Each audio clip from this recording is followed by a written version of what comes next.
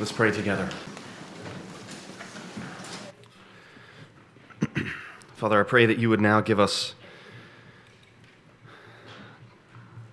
hearts that are eager to obey your word. And Lord, we ask for discernment.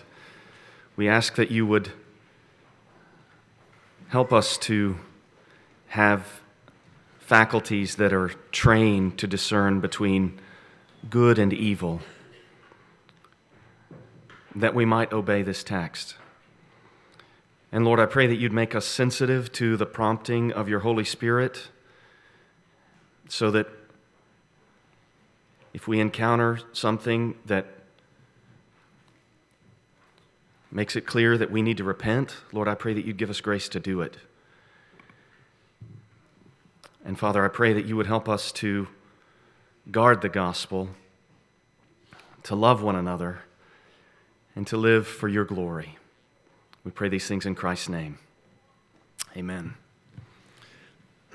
Today is Sunday, December the 8th, 2019. We started through Romans, in some ways, on August 5th. Hey, Joel and Katie. Great to see you guys. On August 5th of 2018, we started with a sermon on Paul's life and message, and then we started into Romans really on August the 12th of 2018. And this is I think this is the 47th sermon in Romans. And after today, we'll have finished the book. It's a great book. I think it is safe to say that Romans is the greatest letter ever written. Perhaps it's the most important of the epistles in the New Testament. And that, I think, prompts the valid question, what is Paul going to say to these people at the end? You know, he gets through this Himalayan exercise of making his way through these majestic doctrines, having addressed the sin of humanity and God's provision of a Savior in Christ, and then the transformed life that people should live in response to being justified by grace through faith. And then he addresses the question of Israel in God's purposes and plan, and then he gives these soaring instructions to Christians about how they relate to one another, how they live and with one another and love one another. What's he going to say at the very end of it all? Well, I would suggest that in these last verses, Romans 16, verses 17 through 20, Paul has basically 3 points, three final things that he wants to say to the church. The first one, in verses 17 through 20, is simply guard the gospel. Guard the gospel. So he's exposited the gospel, he's explained how to live in response to the gospel, and now he wants the church to guard the gospel. We'll look at that in detail. And then in verses 21 through 23, he returns to some greetings. So at the first part of the chapter that we looked at last week, he himself greets all these people. And now in these last three, or this next 3 verses, verses 21 through 23, he provides some greetings from people who are with him. And I think essentially what he's saying there is, we love you. Guard the gospel, verses 17 through 20. We love you, verses 21 through 23. And then finally, in verses 25 through 27, it's this majestic doxology where essentially what Paul says is, glory to God forever. So let's look at these 3 final things that Paul has to say to the church, beginning in verse 17. And actually, as we start looking at Romans 16, verse 17, notice how when he says, I appeal to you, brothers, notice how similar this is to Romans 12:1. The ESV renders Romans 12:1, I appeal to you, therefore, brothers. And really, that's the only difference, is the therefore. But it's the exact same phrase in Romans 16, verse 17, that we had in Romans 12:1. So here he is appealing to them again. And whereas there he was saying, you need to respond to the gospel, respond to God's mercy by offering your body as a living sacrifice. Look at what he says here in Romans 16:17. I appeal to you, brothers, to watch out for those who cause divisions and create obstacles contrary to the doctrine that you have been taught. Avoid them. Okay, so there's two things there. Watch out for these people and avoid them. When he speaks of these people causing divisions and creating obstacles contrary to the doctrine that you have been taught, this is similar to what he said back in Romans 6 when he said in verse 17, he spoke of the way that they became obedient from the heart to the standard of teaching to which they were committed. So he's speaking here of the gospel that the church in Rome has already received. The people, the Christian, these are already Christians that he's writing to in Rome. So someone has gone there with the gospel, preached to them the good news of the Lord Jesus. They heard it. They turned away from sin to worship the living God. The miracle happened in their hearts. And Paul in Romans 6:17 speaks of them being handed over to that standard of teaching. And now he's saying, look, you've been given this doctrine. You've been taught this doctrine, both by those people who first proclaimed the gospel to them and by Paul now in the form of this letter. And he's saying, watch out for those who cause divisions and create obstacles contrary to the gospel. When he speaks of those who create obstacles, he uses a word that also appears in Galatians chapter 5, verse 20, when he's describing the works of the flesh. And he says there in Galatians 5, in verse 19, the works of the flesh are evident. And then he goes through this list: sexual immorality, impurity, sensuality, idolatry, sorcery, enmity, strife, jealousy, fits of anger, rivalries, dissensions, that's our word, divisions, that's a synonym. So watch out for those who cause divisions, dissentious people, people that will never agree with the teaching, people who always quibble with something that has been said. These are people who at the end of the day, they just don't like the message about Jesus. Paul is talking to people who have received the gospel. He's explained the gospel to them in Romans, and he's saying, you be on the lookout for people with whom it is evident that they don't like the gospel. And then he goes on, they cause divisions and create obstacles. And here he uses this word that we get our word scandal from. Scandala is the form of the Greek word here.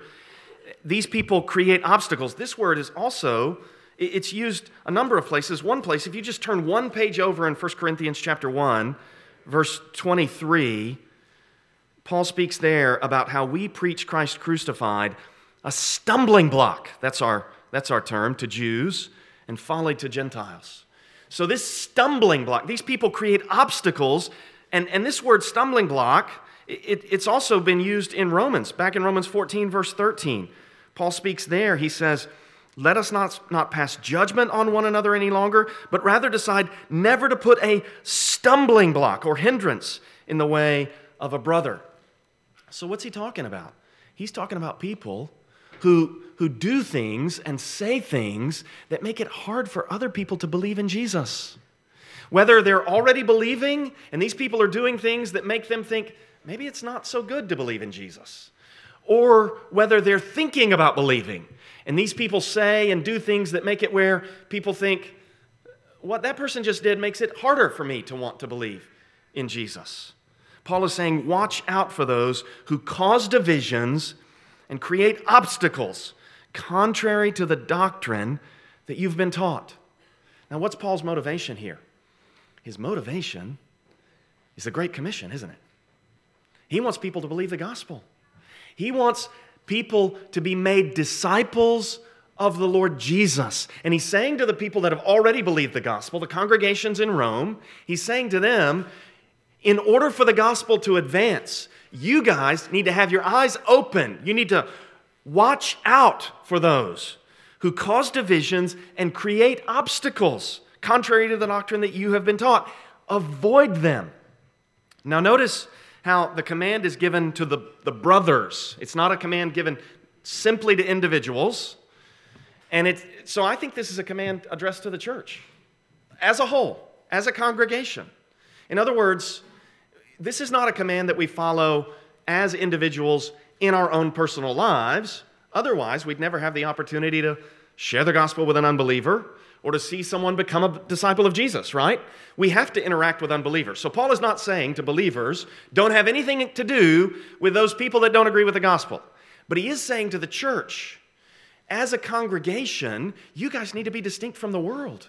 You need to watch out for those who cause divisions and create obstacles contrary to, and I'm just going to abbreviate here, the gospel, the doctrine that you have been taught.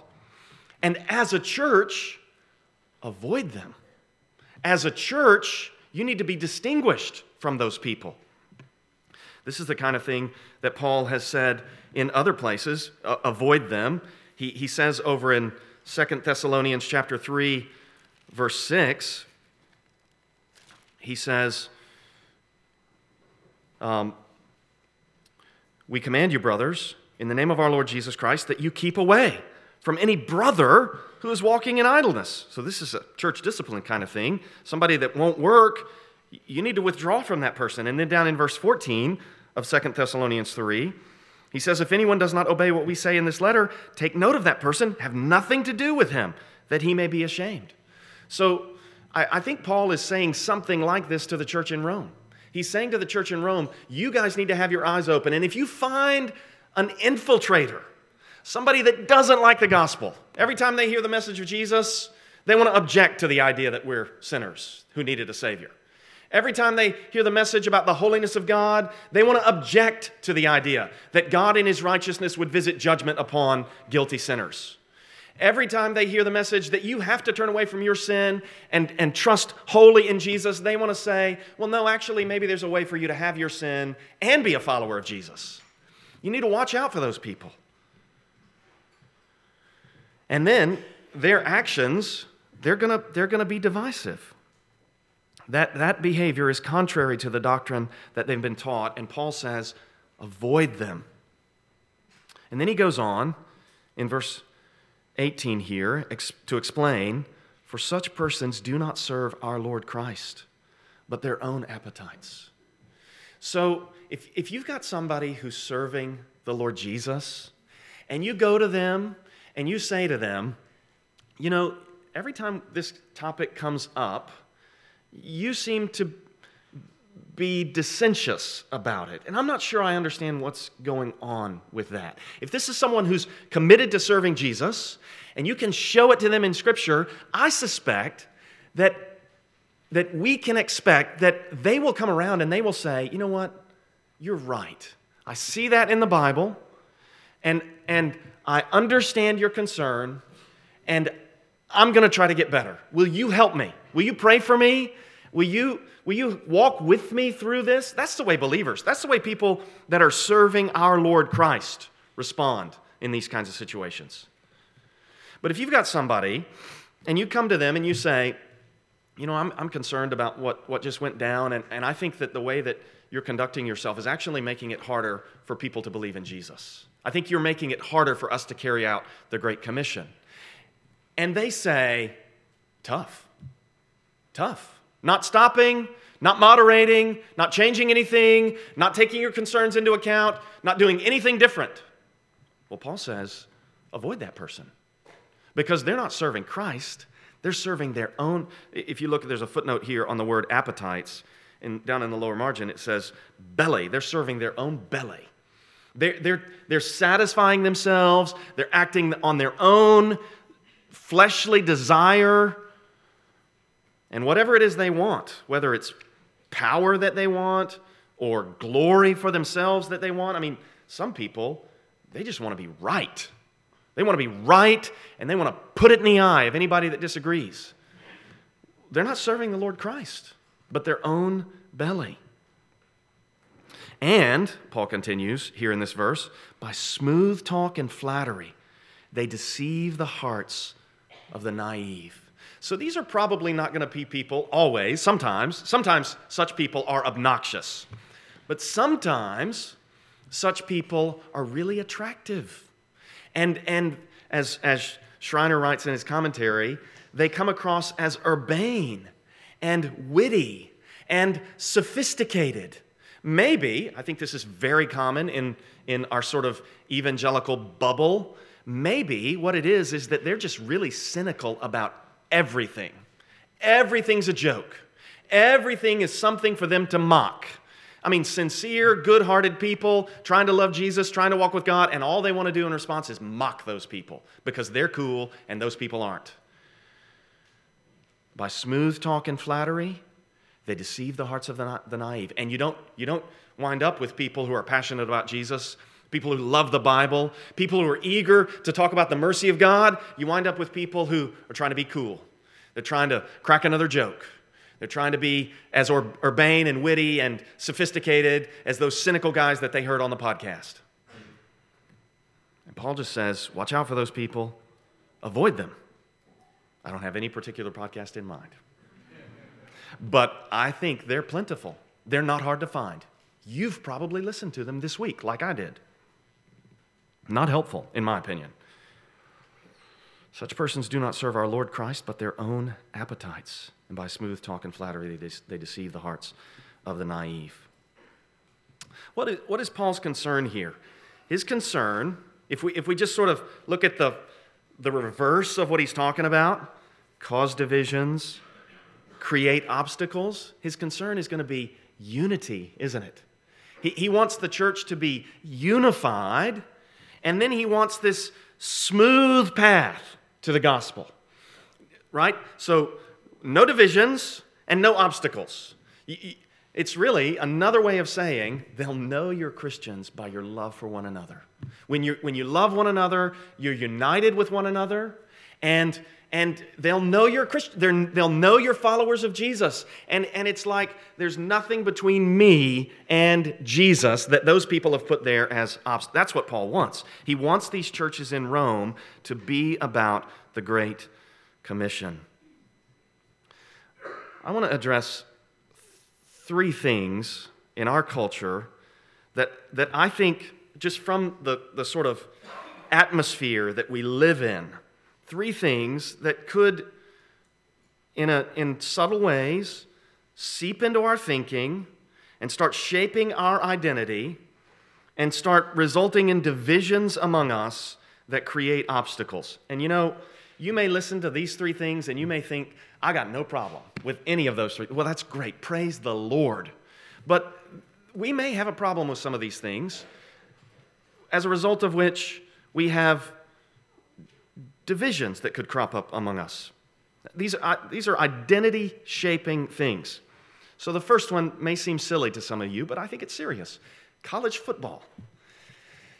I think it's possible, I'm not indicting anybody, I think it's possible for people to get so invested in their team that they begin to resent people that are not connected to their team, or maybe connected to a rival team. And that resentment, college football is great fun until it stops being fun. And it's great entertainment until it stops just being entertainment, and it starts to become something that makes it where you don't like that person. You don't like that person annoys you, you're tired of that person, and if we get there, we've got divisions among us, don't we? And what's happened to us is we're identifying with something other than the Lord Jesus. And we're identifying with that something to the point that we now don't like people that are not identified with what we're identified with. And I think we need to repent if we're there. If you get there, I just plead with you, repent. Repent. And then I think we need to purge our identity of these things. We need to be like Paul speaks in 1 Corinthians 7, when he speaks of those who deal with the world as though they had no dealings with it. And we need to enjoy college football as though we didn't enjoy it. That's the way it needs to just entertain us for a little bit, and then we move on, and our identity is so firmly and completely in Christ that there's no division among us. We may have no problem with that. If so, great. Praise the Lord. Second thing, political ideology. Now, this may or may not be a problem among us, but I think it's a problem in Christianity in general, so I think it's probably going to crop up among us. Political ideology, and in particular, politicians that you either support or don't support. We can't allow these things to cause divisions and create obstacles. And again, I think wherever you land on the political spectrum, whatever you think about the president, whatever you think about the political parties, it can't be something that causes divisions between you and fellow believers. And it can't become something that makes it so that unbelievers, now, I mean, you know, there are certain convictional things that the Bible teaches that are going to result in us bearing the reproach of Christ in our culture, and unbelievers may reject us for that reason. But we don't want things that the Bible does not directly address to be creating obstacles between us and the gospel and creating divisions among us. And thirdly, and this is a sensitive topic. All three of these, I think, could be sensitive topics if they apply. Your cultural and racial heritage and background. It can't create obstacles and cause divisions among us. We want to identify as people who descend from a common ancestor, Adam, and we're all sinners. We're all the same kind of sinners. The kind of sinners that needed nothing less than the eternal second person of the Godhead to save us. That should humble all of us in our pride. None of us has any reason for pride in our cultural heritage or background. I mean, there's an appropriate kind of pride, like I'm proud of my kids, and great. But none of us should boast over others. We're all the same kind of sinners. And we all get saved the same kind of way. We all have to turn away from sin and trust in Christ, and He's the only way any of us get saved. And that needs to create such a unity among us that there's a glorious splendor, an aroma of Christ among us, an aroma of life to life for some. It's going to be death to death for others, but it's an aroma of life because of the gospel. This is what the gospel needs to produce among us. We may have no problem with any of that, but we want to watch out. We want to watch out for those who would advocate for their college football team in such a way that it's going to breed hatred. We want to watch out for those who advocate for their political ends in such a way that it's going to breed resentment among us. We want to watch out for those who talk about cultural heritage, racial identity in such a way that it's going to result in us not identifying with brothers and sisters in Christ as we should. This is our family. Believers in Jesus, this is our family. So watch out for those who cause divisions and create obstacles. Contrary to the doctrine that you've been taught, avoid them as a congregation. Individually, I think Paul would say, engage them with the gospel. If they reject the gospel, go engage somebody else with the gospel. Build a relationship, great. But be careful. Don't let them infiltrate your thinking. Such persons do not serve our Lord Christ, but their own appetites, and by smooth talk and flattery they deceive the hearts of the naive. Verse 19, Paul is so encouraging. Why is Paul talking about this? Well, he's heard about what's going on in Rome, hasn't he? He's heard about these Jew-Gentile divides that resulted in like 3 chapters of necessary instruction to try to heal these tensions, right? And now look at what he says here in verse 19. For your obedience is known to all. Everybody's heard about you guys. That's what he's saying to these churches in Rome. Isn't that encouraging? Can you imagine the apostle? Can you imagine being an ordinary Christian in Rome? Maybe you're a slave. Maybe you're somebody that knows that your Greco-Roman background, it was so deeply pagan that you were the worst kind of sinner, and now you've heard the gospel, and you're like this Roman landholder or whatever nobility, and you're in this little church, and the Apostle Paul writes this letter and says, your obedience is known to all the churches everywhere. They've heard about you guys and the way that you believe the gospel and the way that you're walking in accordance with the truth. Wouldn't that be encouraging? Paul is such an encourager, calling the Corinthians saints. I mean, you got to have an optimistic attitude to say that, right? Your obedience is known to all. There's a lot of other stuff that's known to all, evidently, because it got to Paul's ears, right? But that's not what he focuses on here at the end. Your obedience is known to all, so that I rejoice over you. He's not saying, I'm so frustrated with you sorry Christians in Rome. I'm having all these divisions about what you eat and what day you rest on. No, I rejoice over you. But I want you to be wise as to what is good, and innocent as to what is evil. There's a very interesting word connection between the word naive at the end of verse 18 and evil at the end of verse 19. And this little connection, you just can't reproduce it in English. But it indicates, the word that's rendered evil is negated for the word naive. And it's reminiscent, to me at least, of a wordplay that happens at the end of Genesis 2. When it says at the end of Genesis 2 that they were both naked and were not ashamed, the word there for naked is used to describe the shrewdness and the craftiness of the serpent. And it sets up this connection between the evil of the serpent and the innocence and naivety of Adam and Eve. And I think Paul has something like that in mind, and that's why he's going to say what he's going to say in verse 20. So it's almost as though he's saying, I want you to be like Adam and Eve in the garden with respect to evil. I want you to be innocent of it. I want you to stay in your naive, undiluted, unsullied, unmixed, pure devotion to Christ. To do that, you got to be watchful. Verse 17, you got to avoid those who would cause divisions and create obstacles. And then he says, you're doing great, verse 19. I want you to be innocent as to what is evil. And then there's this assurance here in verse 20. The God of peace will soon crush Satan under your feet. So that there, I think, is the connection to that garden story, Genesis 3:15. I will put enmity between you and the woman, between your seed and her seed, and he will bruise your head. And Paul is taking that text, and he's saying to the church that the God of peace is going to crush Satan under your feet. Did God crush Satan under the feet of Christ when Christ died on the cross? Absolutely. But it's also the case that the Old Testament poetically interprets the crossing of the Red Sea as a crushing of the serpent's head. That happens in Psalm 79, Psalm 89, Psalm 74. It's Isaiah 51, a number of places. And what Paul is saying here is, as you communicate the gospel, and as you obey these instructions that I'm giving you about watching out for those who are going to cause divisions and create obstacles, and avoiding those people, as you maintain the purity of the gospel, as you advance the Great Commission, in the same way that it was like there were these build-ups to the cross, there are going to be these build-ups to the second coming.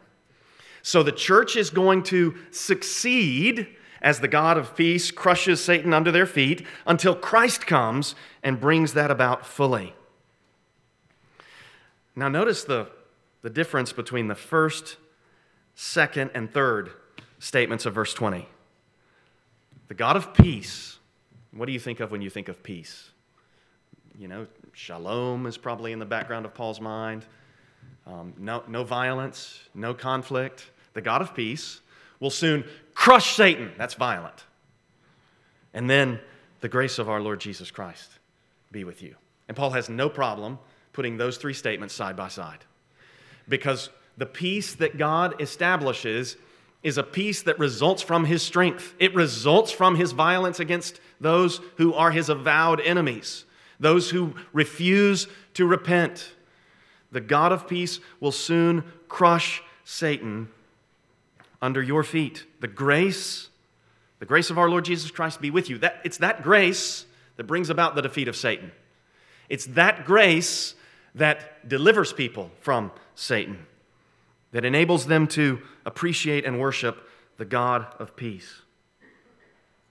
So both the church's health in avoiding these divisive obstacle makers and the eschatological victory, the end-time victory of the Lord Jesus are going to bring about the crushing of Satan. And then there's this last set of greetings. Paul writes in verse 21, and again, I think it's just so evident that Paul and his co-workers, they love these people in Rome. It seems from what we have here that we've got like a window into the camaraderie that Paul and his fellow workers enjoyed as they strategized, as they prayed for this church in Rome, as they named these people's names, as they prayed for them specifically, as they thought about how they were going to go visit the people in Rome and what they needed to do there, and then how they were going to continue on to Spain. So Paul says here in verse 21, Timothy, my fellow worker. He's called other people fellow worker in the passage. Back in verse 3, greet Prisca and Aquila, my fellow workers. Verse 9, greet Urbanus, our fellow worker. Now, Timothy, whom he would address as his son over in the letters to Timothy. Timothy's with him, evidently, in Corinth. They would later be parted from one another. Timothy would be in Ephesus when Paul wrote to him from Rome. But here, they're together. Timothy, my fellow worker, greets you. So do Lucius and Jason and Sosipater, my kinsmen. These are Jewish guys, which means that Lucius is not Luke, the author of the Gospel of Luke, because that Luke is a Gentile, according to Colossians 4. And then in verse 22, the scribe who has been writing the letter for Paul, he's physically writing it, whether as Paul dictates it or maybe Paul, told him what he wanted to say, and then Tertius maybe writes up a draft and brings it to Paul, and Paul revises and changes. And I don't know how the process worked, but at any rate, this guy Tertius says in verse 22, I, Tertius, who wrote this letter, greet you in the Lord. It's clearly a letter from Paul, physically written by Tertius, and there are a number of places in Paul's letters where he'll say things like, I, Paul, greet you with this writing in my own hand, or something like that. He'll say, see with what large letters I write with my own hand, So it's evident that in a number of his letters, somebody else did the actual physical writing, and Paul was nevertheless providing the content. That's what we have here. I, Tertius, who wrote this letter, greet you in the Lord. And even this is remarkable, because this guy Tertius, he could have been a slave. Some scholars think he definitely was. And here's Paul the apostle. I mean, this is the only case, I think, maybe there's another that I'm not thinking of, but it's the only case in Paul's letters where the guy the scribe, got to write his name and got to greet the church. And so here's this slave, and Paul is conferring dignity upon him, saying, Tertius, why don't you go ahead and greet them? And when he says, I, Tertius, who wrote this letter, greet you in the Lord, that indicates that he's a believer. Verse 23, Gaius, who is host to me and to the whole church, greets you. If you just turn one page over, verse 14 of 1 Corinthians 1, I thank God that I baptized none of you except Crispus and Gaius, probably the same guy. So Paul is, and it's this guy Gaius is a host to Paul and to the whole church, so evidently there's a church meeting in Gaius' house, and Gaius is now sending his greeting. Erastus, the city treasurer. There's debate about what exact role he held, but the point is, he's a high official, and this high official in Corinth is greeting the church. He's concerned about the church in another city, which is not all that typical of politicians and city officials, but this guy's heart has been transformed. He's concerned about the church, and our brother Quartus greet you. And that brings us to the doxology at the end of the letter. So, verses 17 through 20, guard the gospel. Verses 21 to 23, we love you. And now verses 25 through 27, glory to God. I think there's a chiasm here. Look at how it opens. Now to him. And then verse 27, to the only wise God. So I think those are the framing statements. These statements to God. And look at what's said about God. Verse 25. To him who is able to strengthen you according to my gospel and the teaching of Jesus Christ. To him who is able to strengthen you. Paul's confidence that this church in Rome is going to be strong to the end is not based upon the quality of what he has written in the letter, although that is clearly there. I mean, in other words, the letter is clearly quality, right? Paul's confidence is not based upon their intellectual acumen. Paul's confidence is based on God, who is able to strengthen them. And you remember how the letter opens in Romans 1, 16 and 17, where Paul speaks of how the gospel is the power of God for salvation. There's a kind of match here, beginning and end of the whole letter. The gospel is the power of God for salvation. Now, here in verse 25, to him who is able to strengthen you. And then look at verse 27. To the only wise God. The God of the Bible is the only God, and He's the only wise God. And all you have to do to see this is just look at the myths. Look at how those gods fight with each other. Look at how those gods, they do all the things that humans, all the stupid, foolish, sinful, greedy, lustful, you'll find all the folly of humanity in mythology about the gods. But not the God of the Bible. He's the only wise God. He's able to strengthen. He's the only wise God. And then look at these according to statements. The first in verse 25. According to my gospel. I think the emphasis of Paul speaking of his gospel is in particular on the gospel to the Gentiles. You know, he describes himself as the apostle to the Gentiles. He spoke of how he goes to the Jew first and also the Greek. I think that's the particular emphasis, the inclusion of the Gentiles. According to my gospel and the preaching of Jesus Christ. These are really the same thing. The gospel that Paul preaches, the Christ that the message about the Lord Jesus. And then look down in verse 26, about the middle of the verse where it says, according to the command of the eternal God. So I think the according to my gospel and the preaching of Jesus Christ statement in verse 25 actually matches the according to the command of the eternal God statement to bring about the obedience of faith. And what's that? Well, that's the Great Commission. The Great Commission is about the message of the gospel. It's the proclamation of the good news that the holy God has brought about reconciliation between himself and those who were rebellious against him. So if you're here this morning and you're not a believer in Jesus, the Bible says you're a rebel. And that's our message to you too. You're a rebel. You are in rebellion against the living God. And that's not going to end well for you. He's a little bit more powerful than you are. And he's always going to outlast you. You are never going to escape him. But the good news is that God has made a way for you to be reconciled to him by sending his son Jesus, so that if you'll turn away from your rebellion against this God and take this Jesus for your king and swear allegiance to him and put your faith and hope in him, you can be saved from that God's wrath. That's the message. And that's what we want for you if you're here and you're not a believer in Jesus.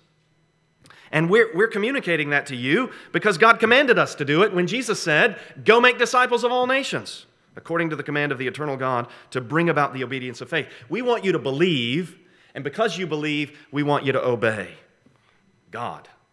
Okay, so there are these matching according to statements, and then there's this middle statement. It starts in the middle of verse 25 and continues through the first part of verse 26. According to the revelation of the mystery that was kept secret for long ages, but has now been disclosed and through the prophetic writings has been made known to all nations. Okay, so essentially what Paul says here is it was hidden and now it's been revealed. And what he's communicating is that there was this mystery of what God would accomplish that was testified to in the Old Testament. You see that line in verse 26? It's now been disclosed through the prophetic writings. So the Old Testament indicated that Jesus would come. The Old Testament indicated that God would bring the Gentiles in, that all the families of the earth would be blessed through Abraham and through his seed. The Old Testament indicated that God would bring about this great salvation, but it was still hidden. It was a mystery how it would be brought about.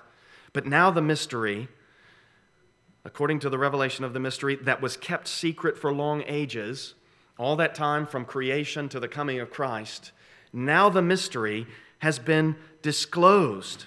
So now it's been revealed how the Old Testament is fulfilled in the Lord Jesus. And if you remember, this is actually how Paul started the letter also. You remember back in Romans 1, when he speaks of how God, in verse 2, Romans 1:2, promised beforehand through his prophets in the Holy Scriptures, he promised this gospel concerning his son who was descended from David. So Paul is saying all that in the Old Testament, it was there, but there's a sense in which it was hidden and it was a mystery.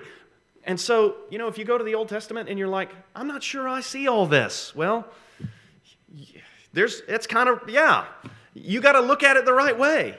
And you have to have the mystery disclosed and revealed through what comes to you in the New Testament. And it's now been made known, it's now been disclosed, verse 26, through the prophetic writings. This is definitely the Old Testament. Paul this is AD 57. I don't know if any Gospels have been written by this time. He may be talking about prophetic writings that now exist in the New Testament also, that would reveal and make known to all nations and disclose how the Old Testament is fulfilled in Christ. There are a couple other passages where Paul speaks of New Testament material as though it's Scripture. 1 Timothy 5:18, he quotes what looks like the Gospel of Luke, and he refers to that as Scripture. And then, actually, the other one is Peter, 2 Peter 3:15 and 16. Peter speaks of Paul's writings as though they are Scripture. So I think it's possible that Paul, when he speaks of these prophetic writings, he may have in mind some things that are now in the New Testament. At any rate, the point here is, what was kept hidden for long ages has now been revealed in Christ. So God has brought out the consummation, the fulfillment of His plan. And then look at how verse 27 ends. To the only wise God be glory forevermore through Jesus Christ. Amen. If that's what we live for, we'll have no problem eliminating sources of division and removing obstacles. If we live for the glory of God, we won't be living for something that we think is glorious that other people don't think is glorious. If we live for the glory of God, if you're not ultimately living for the glory of your college football team, people are going to be okay with you. If you're not ultimately living for the glory of some temporary political ideology, people are going to be okay with you. If you're not living for the glory of some particular cultural background or some particular racial heritage, which is not going to last forever anyway, people are going to be okay with you. We got to live for the glory of God if we want to be unified. If we want to be unified, we have to be unified in our ultimate objective. And what God gives us in the Scriptures makes that possible for us. One final appeal here. If you're here this morning and you're an unbeliever, wouldn't you like to get in on this? Wouldn't you like to live for something that you'll never regret? Wouldn't you like to live for something about which you can say, to the only wise God be glory forevermore through Jesus Christ? Amen. Wouldn't you like your whole soul to be able to say with no regrets, He deserves all glory forever? And if you're a believer, you can say that with no regret, with no hesitation, with no qualification. It needs no footnotes. It needs no academic throat clearing. You don't have to qualify it in the least. He deserves all glory forever. It's a fitting conclusion to the book of Romans. Let's pray together. Father, we pray for help to guard the gospel. We pray for help to watch out for those who would lead us away from it, to watch out for those who would cause divisions and create obstacles. We pray for strength to avoid them. Lord, we pray for appetites and affections that would make it easy to watch out and avoid. Lord, we pray that you would cause us to love you with a love that surpasses any created thing. Cause us to love your glory and to be fixated on it so that we're not concerned with how people perceive us. We don't care whether or not we fit in with them. We live for you. Lord, we pray that you would lay such claim to us and make us feel it, that we could be people about whom somebody could say, your obedience is known to all. And Lord, we long for the day when you, the God of peace, according to the grace of the Lord Jesus, will crush Satan under the feet of Christ and under our feet as well. Lord, we pray, come soon, Lord Jesus. And as we wait, we pray that you'd help us to love one another and to love other people doing gospel work. Lord, keep us from mindsets of competition or comparison. Help us to be eager to greet those in joyful love who are doing what we're trying to do. And Father, help us to experience a deepening appreciation of how privileged we are to have this revelation, to have the Bible. Lord, you've been so good and merciful to us to reveal yourself to us, to make it all known in the Scriptures. Cause us to feel how precious this is, and cause our hearts to respond, trusting that you're able to strengthen us, and with everything in us resonating that you deserve glory through Christ by the power of the Spirit forever. Amen.